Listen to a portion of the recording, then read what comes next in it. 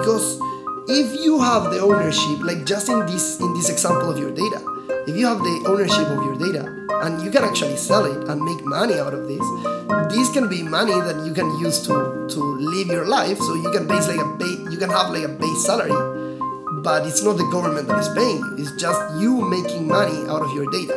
So nowadays there are many services that we use and we feel they are free, but it's because we don't understand how we are paying those services, like Facebook or like Google, or even your bank account. Many times you don't pay your bank to open a bank account. So there are many services that we use and we feel that they are free and we like that they are free, but it's because we don't understand what we are paying. Hello and welcome to the Style is Free podcast. We are back on Roosevelt Island at Cornell Tech, and today I am talking with Vicente Rotman. He is a blockchain engineer at ConsenSys and finishing up his degree in health tech at Cornell Tech. So thanks for coming on today, Vicente. Thank you for having me. Yeah. So what is a blockchain engineer? What type of things do you work on? Oh, that's an interesting question. Well, I am working on a specific project inside ConsenSys called Linea, which is a data protocol. So it's like very technical. Yeah, we build like smart contracts and then services to interact with the smart contracts. So, well, we build a lot of tools for developers and also like front end and stuff in which users can actually interact with blockchain applications.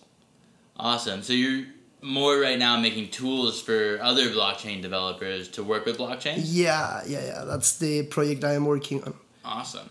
Are there any other projects you're working on that you're actually the blockchain developer, like creating a blockchain or like working with blockchains in a different way besides just the dev tools?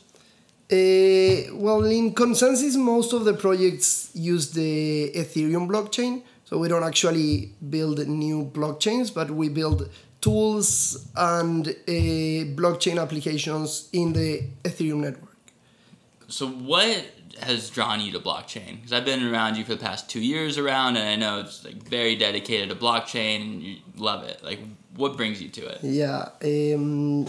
Well, I started, I think, the same as most of the people with like trading cryptocurrencies, I don't know, buying Bitcoin, Ethereum, and all of those cryptocurrencies, and then trading. Well, I started actually building like an arbitrage algorithm. I realized that there were different prices in different exchange markets. So in some exchange market, you can buy some cryptocurrency cheaper and then sell it in another one for more price. So that was happening a lot. It's happening less now. So I started like that, building an algorithm to actually trade and earn money. So it works for, I don't know, a couple of weeks. Then I started having more troubles. Then, well, in the beginning was all about cryptocurrencies. And then here in Cornell Tech, I took the blockchain class with Ari Jules, and I started realizing that actually there's a lot more in blockchain than cryptocurrencies, and the technology have like a huge potential in many industries. So I get very excited about the technology itself. So then I start studying more, and then I start working at ConsenSys, and now I'm like fully focused on building this decentralized world. That's awesome. So when you say there's a lot more potential besides just cryptocurrencies, what are some of the potential use cases of blockchain that really excite you?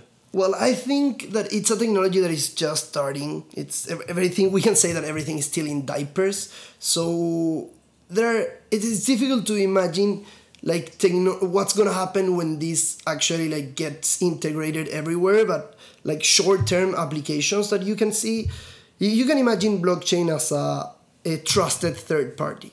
So it's like you can run a program and decide on a set of rules, and then nobody can actually change the rules unless that's a rule.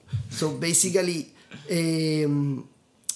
well, many people think that is this idea that you cannot change anything after you deploy, but it's not like that, because you can actually set one rule that it's that some organization or some people under some circumstances, they can actually change the rules. So applications that I can imagine in short term can be, for example, like an insurance company. So that's all about trust. How an insurance company works is mostly this idea of pooling risk. So if you're scared that your house can get burned and then you will need to pay a lot of money, and I am scared of the same, what we can do is decide, okay, if my house get burned or yours, then we both are gonna pay. So then in the case of the event, you will pay less money, but it's more risky. That's basically an insurance. You pay all the time, so you're paying a lot more. But in the case of the event, you have to pay way less. So we could actually build a blockchain application in which we define a set of rules. So under which circumstances the insurance is gonna pay, and like what happens if you stop paying your monthly fee. So then you can have this set of rules that actually, well, that's what is called a smart contract that can actually handle the money. And in the case of an event, it will pay the people that the house was burned, in keeping with this example. So it's this trusted third party that will always follow the rules that we decided previously. Yeah, that's a great example. Are there any people or companies working on an insurance-based blockchain smart contract? I don't know. I'm not familiar with that. I think it's a very good example to explain like what is the potential, but an insurance company is way more actually than just handling this money and pay the people. So it's not something that is that easy to. Right, and I would imagine, does all of it have to be in cryptocurrency when you're using the smart contract to guarantee that's what's being transacted? Like, we get paid back, you have to be paid back for your whole house in cryptocurrency? Yeah, I see that actually that's something that it will take time in order to blockchain to become something like real. It's very important, the adoption of the cryptocurrency. So, yeah. Right. And so what are your thoughts on that there's so many different cryptocurrencies as well? Like, what you think there's going to be a few that make it out, or there's just going to be an exchange of all the different cryptocurrencies in the exchange markets? Or how will that play out when you're making these smart contracts that rely heavily on like a certain type of cryptocurrency? Yeah, I think, well, of course, ideally, we would like to have only one cryptocurrency, but that's not how the world works. So I think probably there will be a lot of cryptocurrencies, maybe different cryptocurrencies in actually different industries with different uses, like use cases. But yeah, I think it's very likely that there are a lot of them in the future. Actually, most of the project in Consensus, we are not actually building cryptocurrencies or working with cryptocurrencies. We just assume that one of them is going to work. For now, we're using Ethereum because technology-wise it's very good, and it's also the one that have the biggest community of developers building on top of this. So in terms of technology, the one that I most believe that it can actually work globally and scale is Ethereum, mostly because of the amount of people and engineers that are working on that. Definitely. Yeah, I've definitely heard that from many people that Ethereum is super developer friendly and kind of made for developers, that they can create these smart contracts, create their own tokens, if I'm not mistaken, as well, and really create different communities and platforms to use these cryptocurrencies. So what else interests you within cryptocurrencies or blockchains? Like, where do you see the future going in it? Yeah, it's very interesting to think about the future, the decentralized future with blockchain. There are many different potential scenarios. One that things that I think it will happen and they're very interesting is, for example, this concept of DAO, which is a decentralized autonomous organization. So that's something that many projects are building, and it's this idea of having an organization that can iterate through itself. So basically, I don't know, you can have like a list of people that can actually decide to change some rules, but actually the same community can vote in order to add or remove people from the list. So those lists are usually called TCR, like a token curated registry.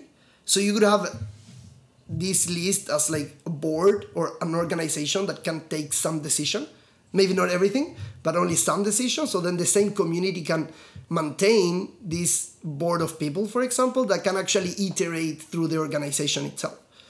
That's interesting. I've seen DAOs mentioned, but I never really knew what they were. That's a very interesting concept. I can see it being played in, like you're saying, an organization, like a company, but also politics, right? Like voting, and you have representatives that would be the board in this case, and the people vote on who the representatives are, and if you don't like someone, you could vote them out. And so that's really interesting. Are there any organizations currently using like a DAO structure that are working out well that you know of? Yeah, there are actually many frameworks in order to build the DAOs. For example, well, there is one that is growing a lot. It's called Aragon, and it's a framework in order to build DAOs. So basically, you can use this in order to build your DAO with like any purpose.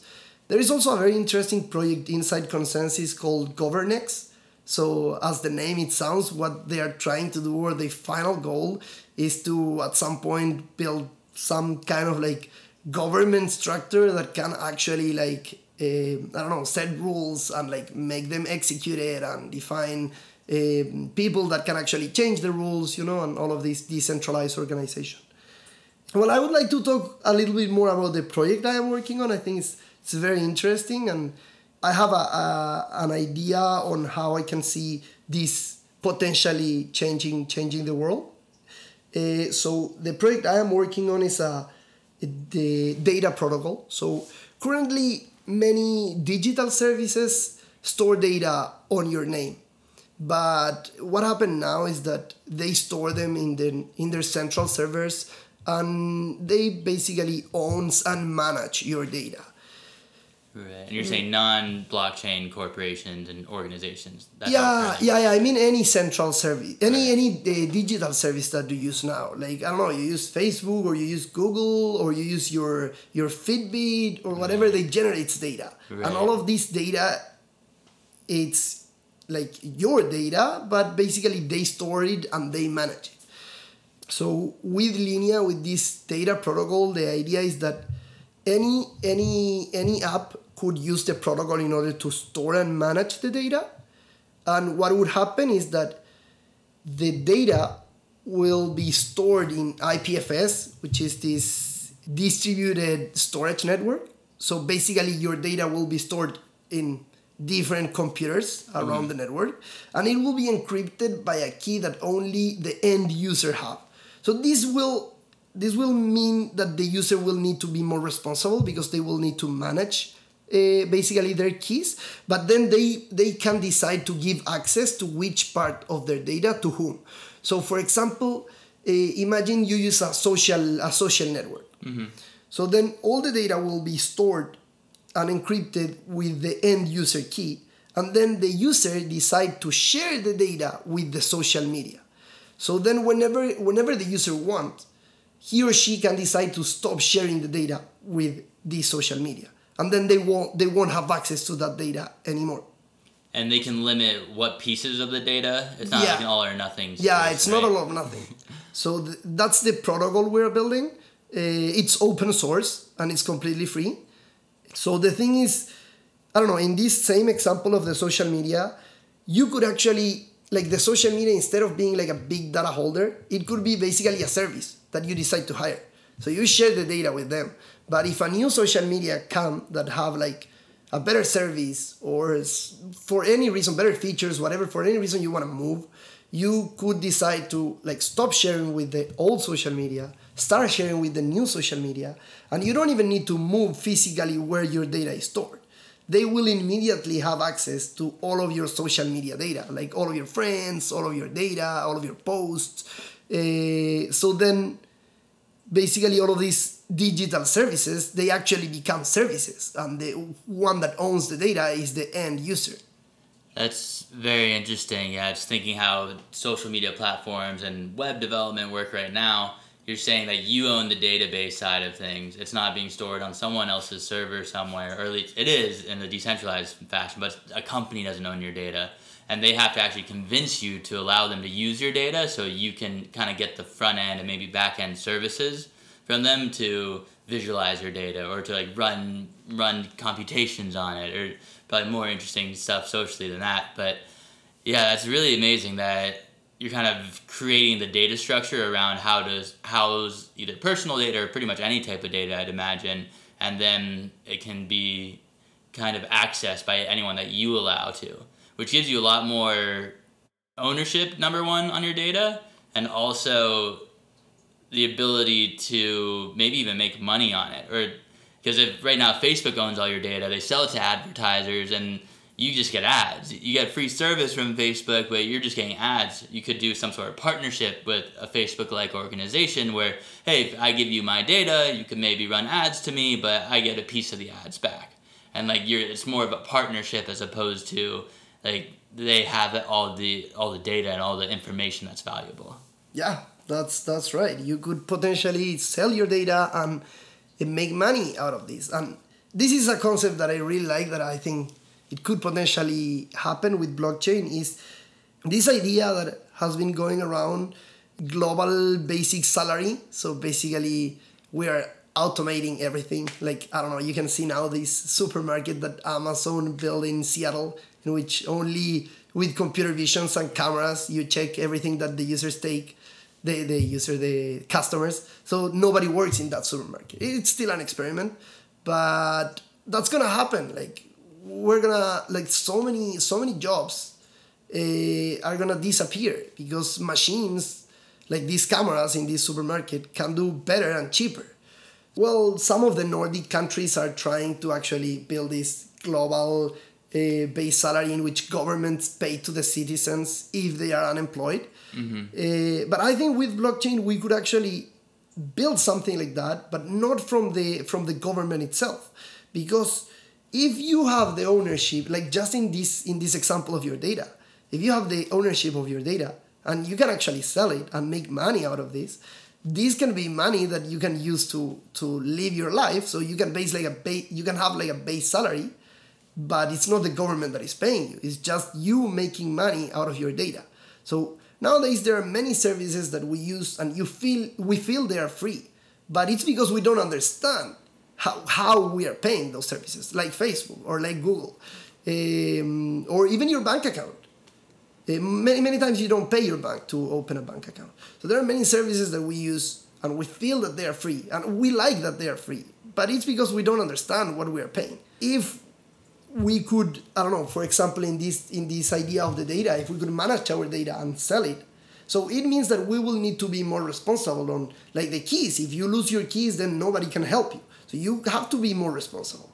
But yeah, have more power means have more responsibility.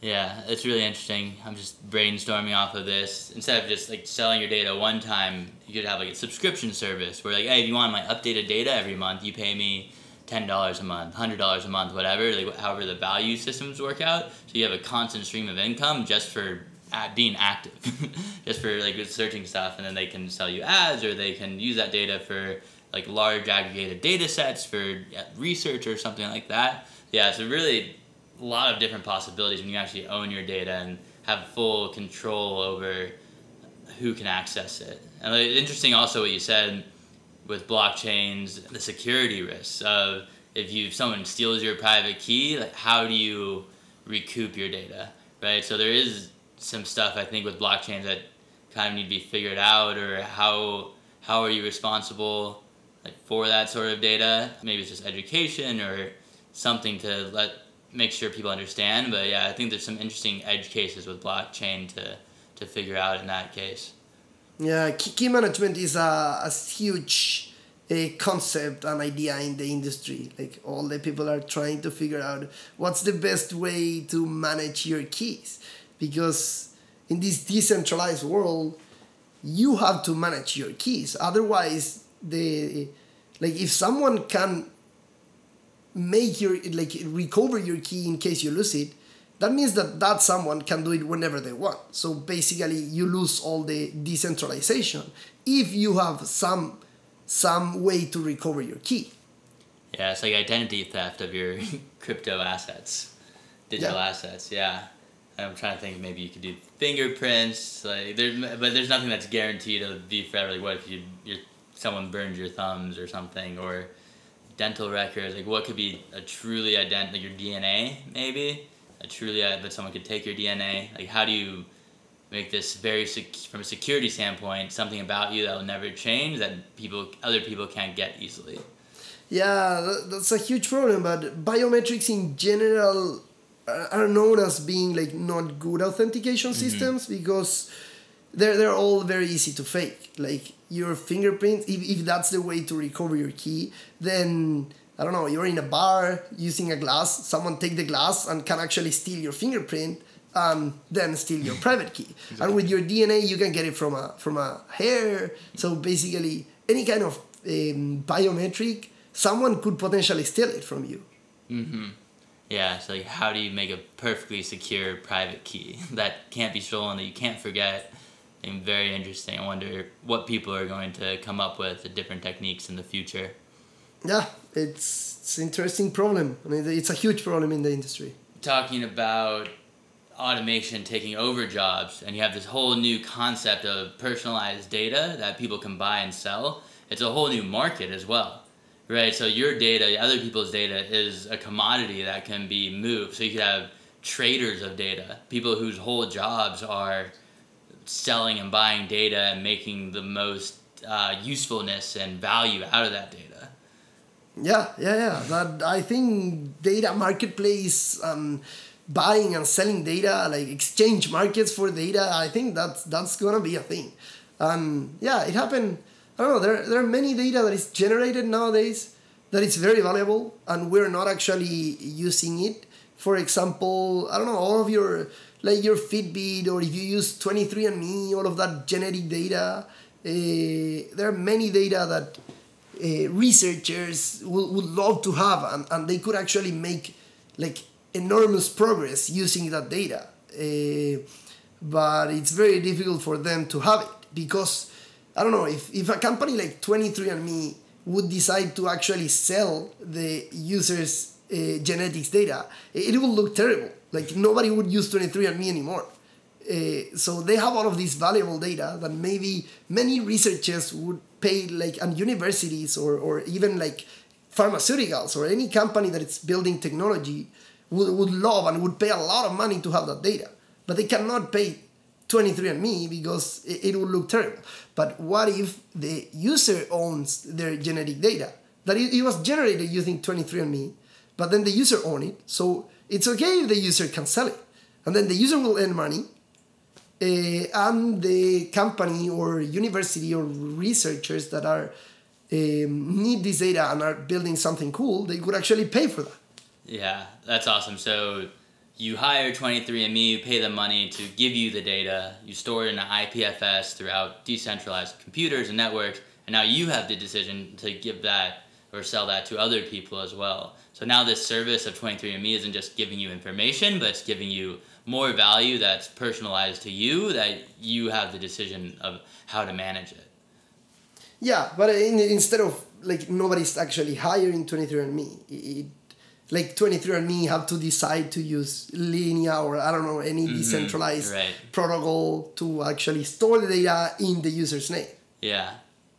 I'm also thinking of a Kickstarter equivalent of data. So say you're saying people value this research data that they could use, like 23andMe genetic data. There could be an opportunity for someone to say, hey, I want to build something, but I need all this data. If you give it to me for free now, and eventually if it becomes a product, you can be a shareholder in this product because you provided data. So you can passively contribute to different research or different products and add value with no risk really of losing money, but a potential upside of, hey, if this helps make medicine, this helps do something, you could actually become a shareholder and profit based off your data. The data, all of the data potential with blockchain it's very, very interesting. All of this idea of, I feel that blockchain is a lot like a social revolution through technology, in which the idea is actually empowering the people, but that means that they will need to have more responsibility over their stuff. Yeah, are there any companies right now or people using your data protocol? Is it in production at the moment, or is it still being worked on right now? No, it's in beta version, so you could actually start using it. It's already in beta and you could use it, but no, it's not in production yet. We're still building it. And we're also assuming that there is this huge problem of storage. We're using IPFS, But IPFS is a distributed storage network in which anyone can actually, if you have your computer with storage, you can put your computer in the network and then the network will store stuff in your storage. So that's the idea of IPFS, and it's completely distributed. But the problem is that it does not have any incentive for the storage owner to actually put the storage in the service of the network. So there are many projects trying to solve this problem. And we are kind of assuming that someone will figure it out. There is I don't know if you heard about Filecoin, which it was a huge ICO. I've heard of it. I don't know the details of it though. Yeah, they raised more than 200 millions, I think, a lot of money with their ICO. And their idea is to build on top of IPFS a project that can actually incentivize you to put your storage on the network. So the thing is, you will get paid to put your storage in the service of the network. And there are many projects trying to figure out this problem. They actually haven't released, they still don't have a working version. But yeah, many people are trying to solve this problem. Yeah, that makes sense, because if you have your computer that I'm running out of storage space on my MacBook right now, yeah, how do you justify giving up your storage space and having, because if it's on there, then people also need to access it, so you're sending information back and forth to people, which costs energy and money. So how do you justify storing someone else's data on your computer? Maybe you get incentives by you can store your data on someone else's computer with stuff like that you know is decentralized and secure, and you might have more access to it.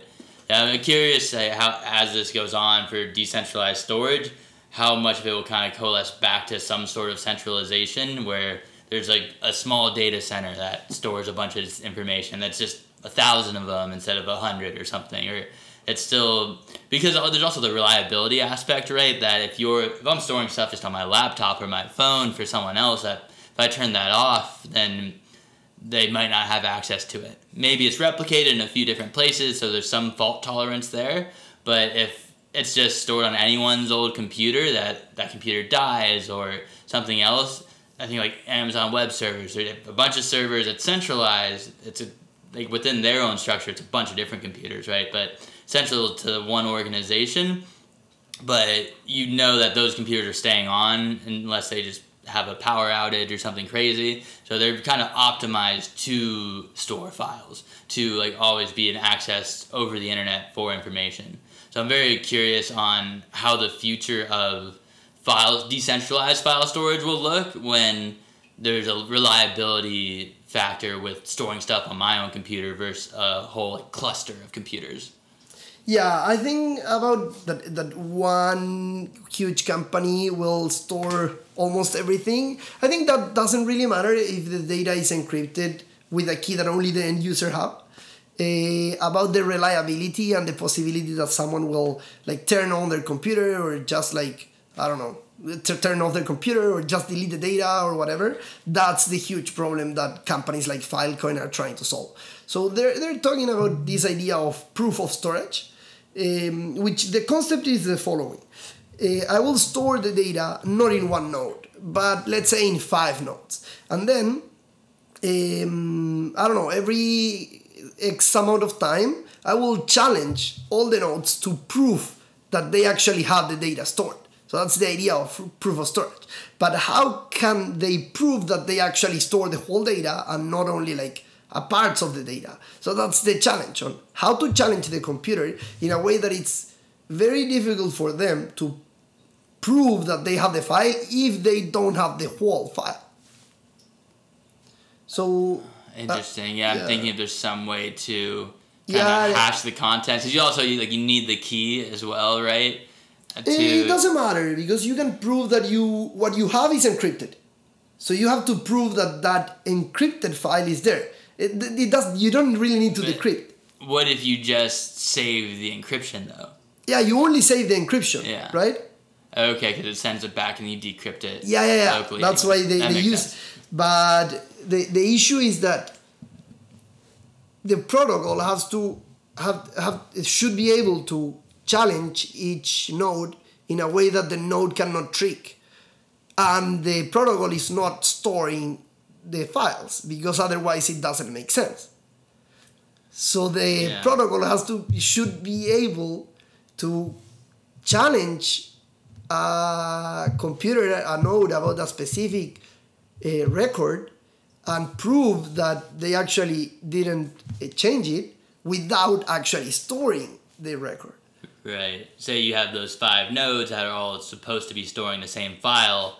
3 of them change it in a way that is different, but in the same way. Like, if you were just going to base off like a consensus of all these nodes what the right file is, then it would be wrong. Kind of like a 51% rule with blockchains. Anyways, that like, I would guess take a step back. One way to see if the node has the correct file is to say, all right, here's 5 nodes. 4 of them have the exact same file and 1 is different. So those 4 nodes must be the correct file.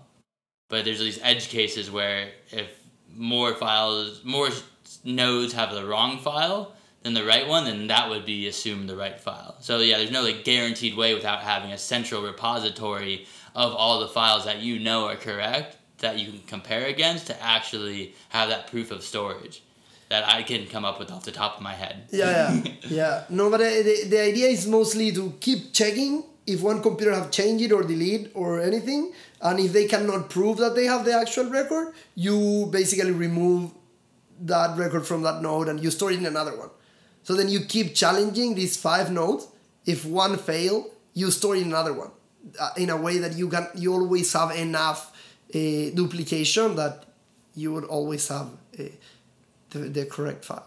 Right, reliability. If one node goes down, that it still exists somewhere else. But actually, nobody have solved that problem completely yet. So a lot of people working on that, and I hope someone will figure out that soon.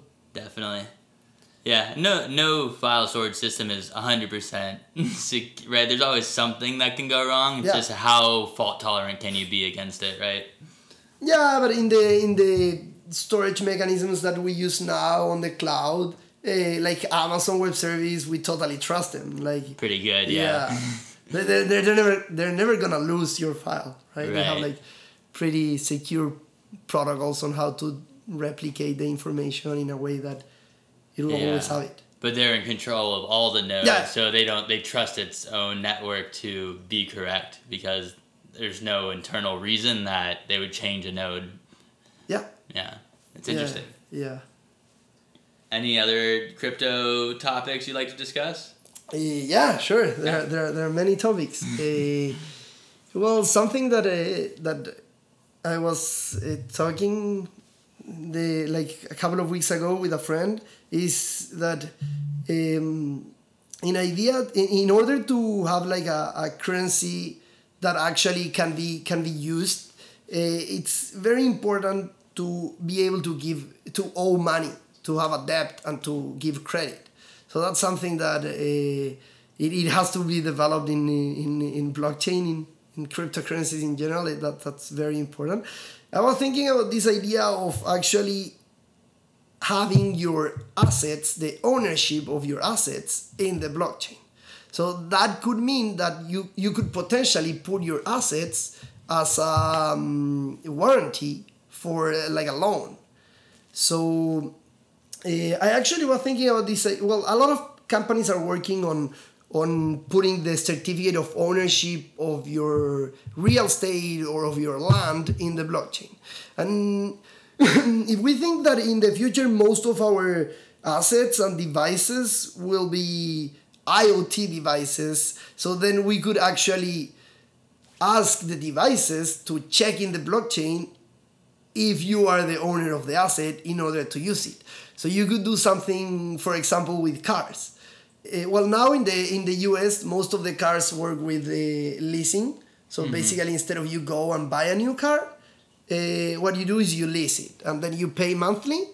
And I don't know, if you don't pay or whatever, the leasing company could potentially actually take your car. So if you could put a certificate of ownership of the car in the blockchain, so that means if I own that means that I own the car. You could actually put an IoT device in the lock of the car. So then, I don't know, every 2 weeks or every X amount of time, the car will challenge you to prove that you are actually the owner. So you have to prove to your car that you own the certificate of ownership of this car to use it. And that will allow, well, first the leasing company to actually just take the certificate if you don't pay. You can put all of that in a smart contract. But under certain circumstances, the leasing company will take the certificate. So then they can just go and prove to the car that they own it and take it. So this idea of having your assets in the blockchain can end up in basically putting your assets as a warranty of a loan, or you can even gamble with your assets. So you could actually put your car in a smart contract and decide that, I don't know, you play a lottery or whatever, and if you lose, you will lose the certificate of ownership of your car, which means that someone will be able to come and take it. So this idea of putting your assets, the ownership of your assets, of your house, of your land, of your car, in the blockchain, it means that you can actually sign contracts and put your assets as a warranty, maybe in a loan, or do whatever you want, like digitally in the blockchain with your assets.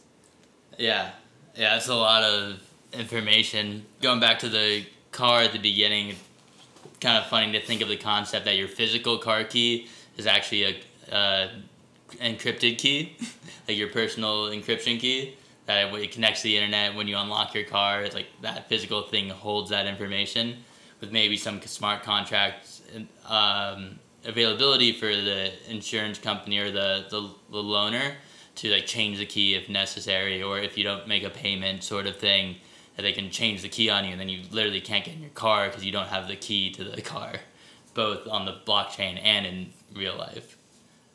Does that make sense? Yeah. Oh, maybe it was too fast. Okay. Yeah. Just saying. No. I mean, all my explanation. This idea of putting the assets in the chain. Yeah. Oh no. Yeah, that made sense. Like, okay. Yeah. No, that was all really good. I'm just the first time I've heard stuff like that, so just digesting it and thinking of there's a lot of cool things to pick off of it. One of them, being like a physical key is actually a digital key for your car, for your house, right? You're talking about home leases as well. Yeah, that you could, and I think I heard you mention before that you could just say, hey, if this person hasn't paid due to the smart contract, like the car won't turn on, right? And then you know the location of the car, the company has the authority, kind of like the DAOs we were talking about, like the leasing company kind of could be the board where if people don't pay, that they can come like reappropriate the cars and stuff like that. So it's interesting to see kind of all these things work together, like the DAOs we were talking about, plus like this new idea of credit. And yeah, something when you initially said that, I was thinking of a cryptocurrency credit card that you could have to build up credit on your account. So you could purchase things with cryptocurrencies, that there could be someone basically lending you cryptocurrency. It could even be like a decentralized sort of bank where people could lend cryptocurrency, and if you pay them back, it builds up your credit. And if you don't pay them back, you have some sort of assets, like digital assets even, or deeds that are stored digitally, saved on there, that person can like instantly claim through the smart contract that's theirs now. So it's like an interesting thing to take banking, a very centralized, like many different levels sort of concept, and apply it to this cryptocurrency, and being able to, like, anyone could be a banker. Anyone could have the option to loan stuff and build their own new sort of credit. Yeah. That's, you got it. That's what I was trying to say with this idea of putting your assets. I think we're trying to build, like in general, the blockchain community, we're trying to build a lot of tools in order to be able to to make these smart contracts be able to interact with the real world. Because basically a smart contract is a set of rules that it gets executed and nobody can change them, or only if they are allowed to in the rules. So basically nobody can skip the rules. So all of those rules will become more powerful if the blockchain is more connected to the real world. And another huge problem that is happening now is how to put in real information information from the real world in the blockchain in a trusted way. So imagine a very simple application in which you are betting on sport games. So, okay, the contract can handle the bets, handle the money, pay the winners, everything. But how the contract will verify that the actual result of the game was the real result? And that's a huge problem, because if there is a human, a person, a physical person that have to put and insert the result, then that person can actually fake the results. So this is a huge problem on how the smart contract can verify that was actually the real result of the game. Yeah, because right now it's centralized that people, they take bets and they pay out the money, but say you have a situation, and this is all digital, right, going on, that you have 5 people who are in charge of submitting the results and agreeing on it or getting some sort of consensus that this is what happened, but they are in collusion with each other that, we'll just make like this. We made bets like this, and no matter what, we're going to input some other information that gets us all the money somehow. Like that we win all the bets because of how we inserted it. So how do you get it so you can verify with each other that it's the actual correct bet? So that's a huge problem. So I think in general the technology is going to that place in which it can interact with the real world in a more trusted way, because in the smart contract everything is trusted, but when it has to, everything is trustless. But when you need to interact with the real world, there can be someone that can attack the system. And in this idea of putting information from the real world, actually Ari Jules, which is the professor of blockchain here in Cornell Tech, he's working on that problem. Tom Cryer, that's the project that Ari Jules is working on. So the idea of the project is how to put information from the real world in the blockchain. And what they're doing is basically they are building, a Tom Cryer is a device that uses Intel SGX, which is this. Intel SGX is a processor from Intel that they sell it as a black box that you can actually run code and handle keys in a way that not even the operating system can access.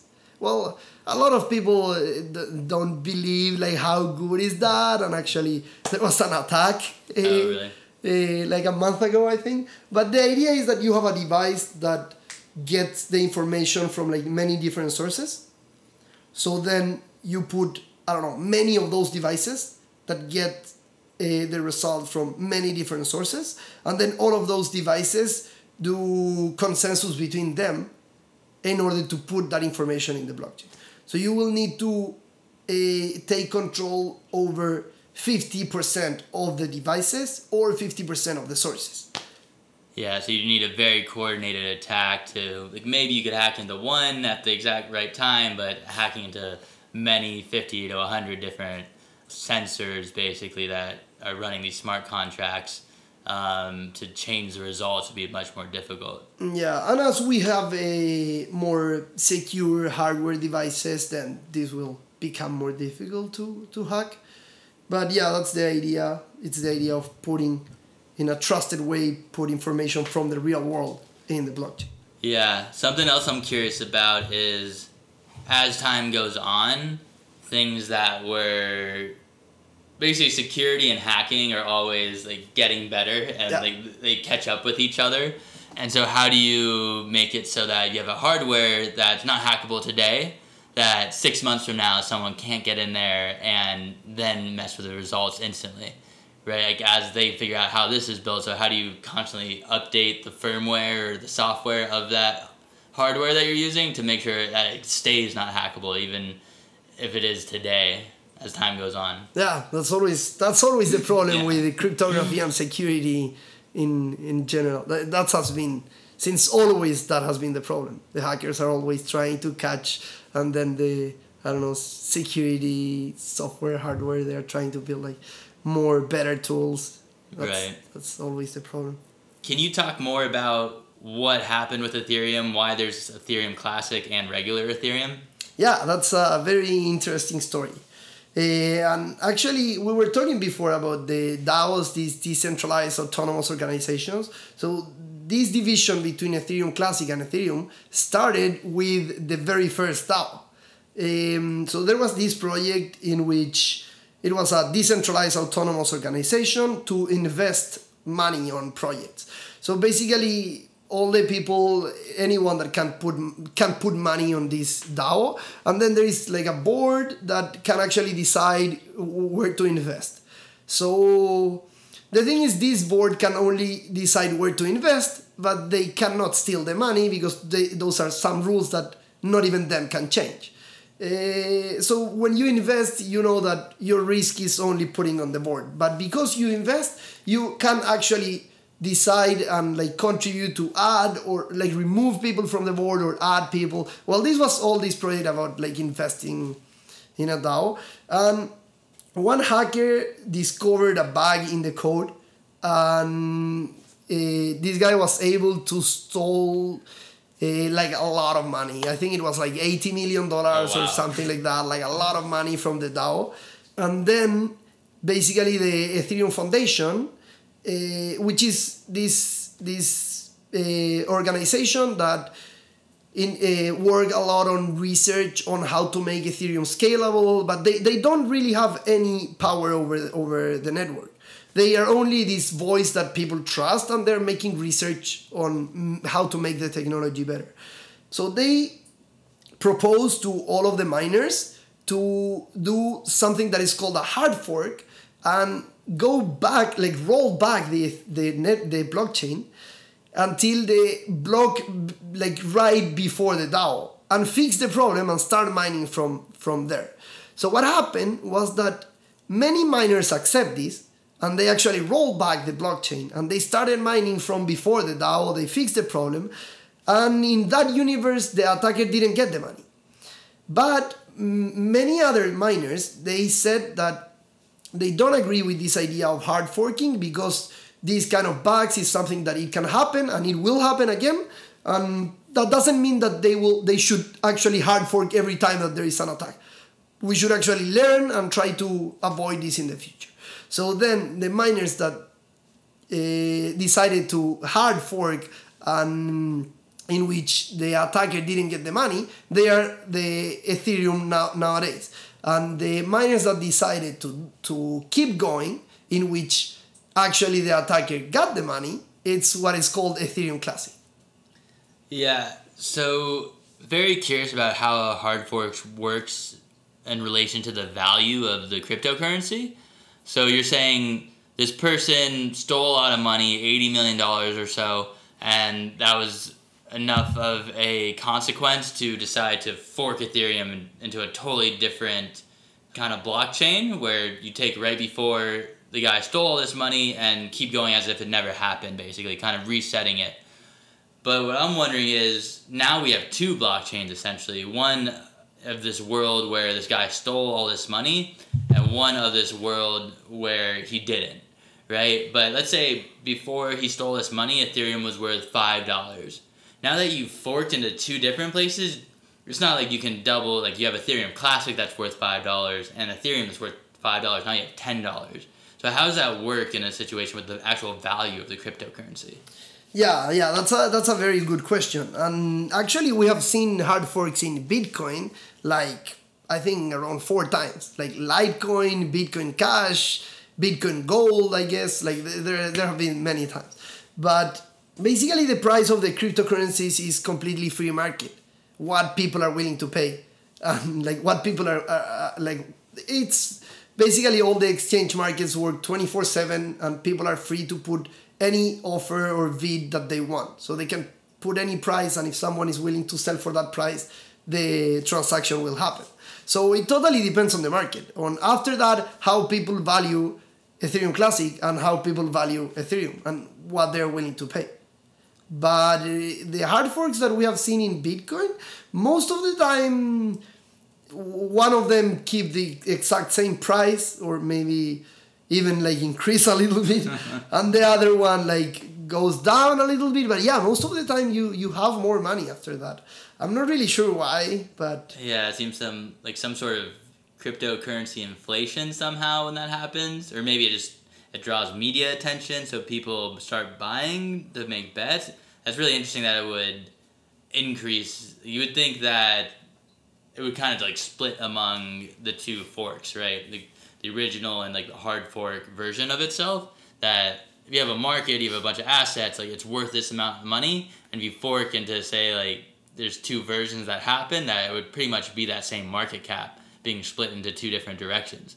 So it's interesting how, I guess, kind of like the dollar, kind of like fiat currency, where there's nothing tied to the cryptocurrencies. So like how the value of it works is just market, like what people are willing to pay for it, and that you can actually increase the value in total of Ethereum Classic and Ethereum doing that. So I'm assuming the people who are on Ethereum Classic, even if they wanted to just keep going with the hard fork Ethereum, that they still own the Ethereum Classic coins, right? Because it's not like they would just disappear after that. So now they just maybe doubled or at least like increased the value with the hard fork, which is like very interesting. And like how cryptocurrency works with inflation is just like very interesting to me. Yeah, basically after that fork happened, all of the people that had money in Ethereum, they have the exact same money in Ethereum and in Ethereum Classic. Yeah. Because all the past was exactly the same. But if you see the prices now, the price of Ethereum now is like around $200, and Ethereum Classic is like around 14.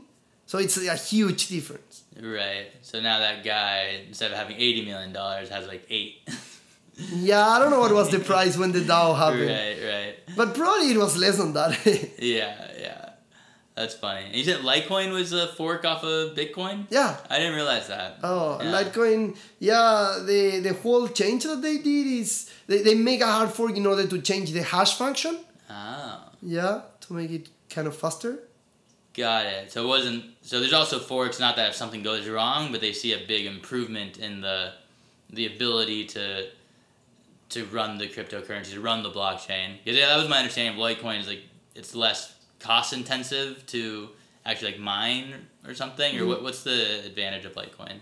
No, actually, you don't really want to decrease the cost of mining, because the whole idea is the proof of work. So you have to prove that you actually make the work, and maybe making hash functions faster. It should make actually mining cheaper, because you should be able to get to the puzzle faster. Yeah, I don't know. I'm not really sure what's the actual improvement that Litecoin did. But yeah, for example, about the time of hashing and adding the new block, in Bitcoin, it takes like around 10 minutes to find the puzzle and be able to mine the next block. And in Ethereum, it's like around 2 to 5 minutes. Or maybe less, like between 1 or 2, 3 minutes. It's like way faster. And actually, what that means is that all of these like natural forks happen a lot more on Ethereum. What is a natural fork is, for example, when two miners mine the next block in like similar times, and then basically there are people mining on two different blocks. But in the end, all of that always merge, because what happens is that all the miners always get the longest chain that they can see. Mm-hmm. So in the next block, some chain will be longer, and then people will adopt that. Yeah. So with that natural fork, you're saying people mine off of the same blocks now. There's two different blocks added to this, and fork naturally, and then it keeps going, but one kind of takes over the other one, and people start ignoring the other fork. Yeah, that's what happened. In Bitcoin, it's very rare. In Ethereum, it happens all the time, because it's a lot faster to mine the next block. It's easier. Interesting.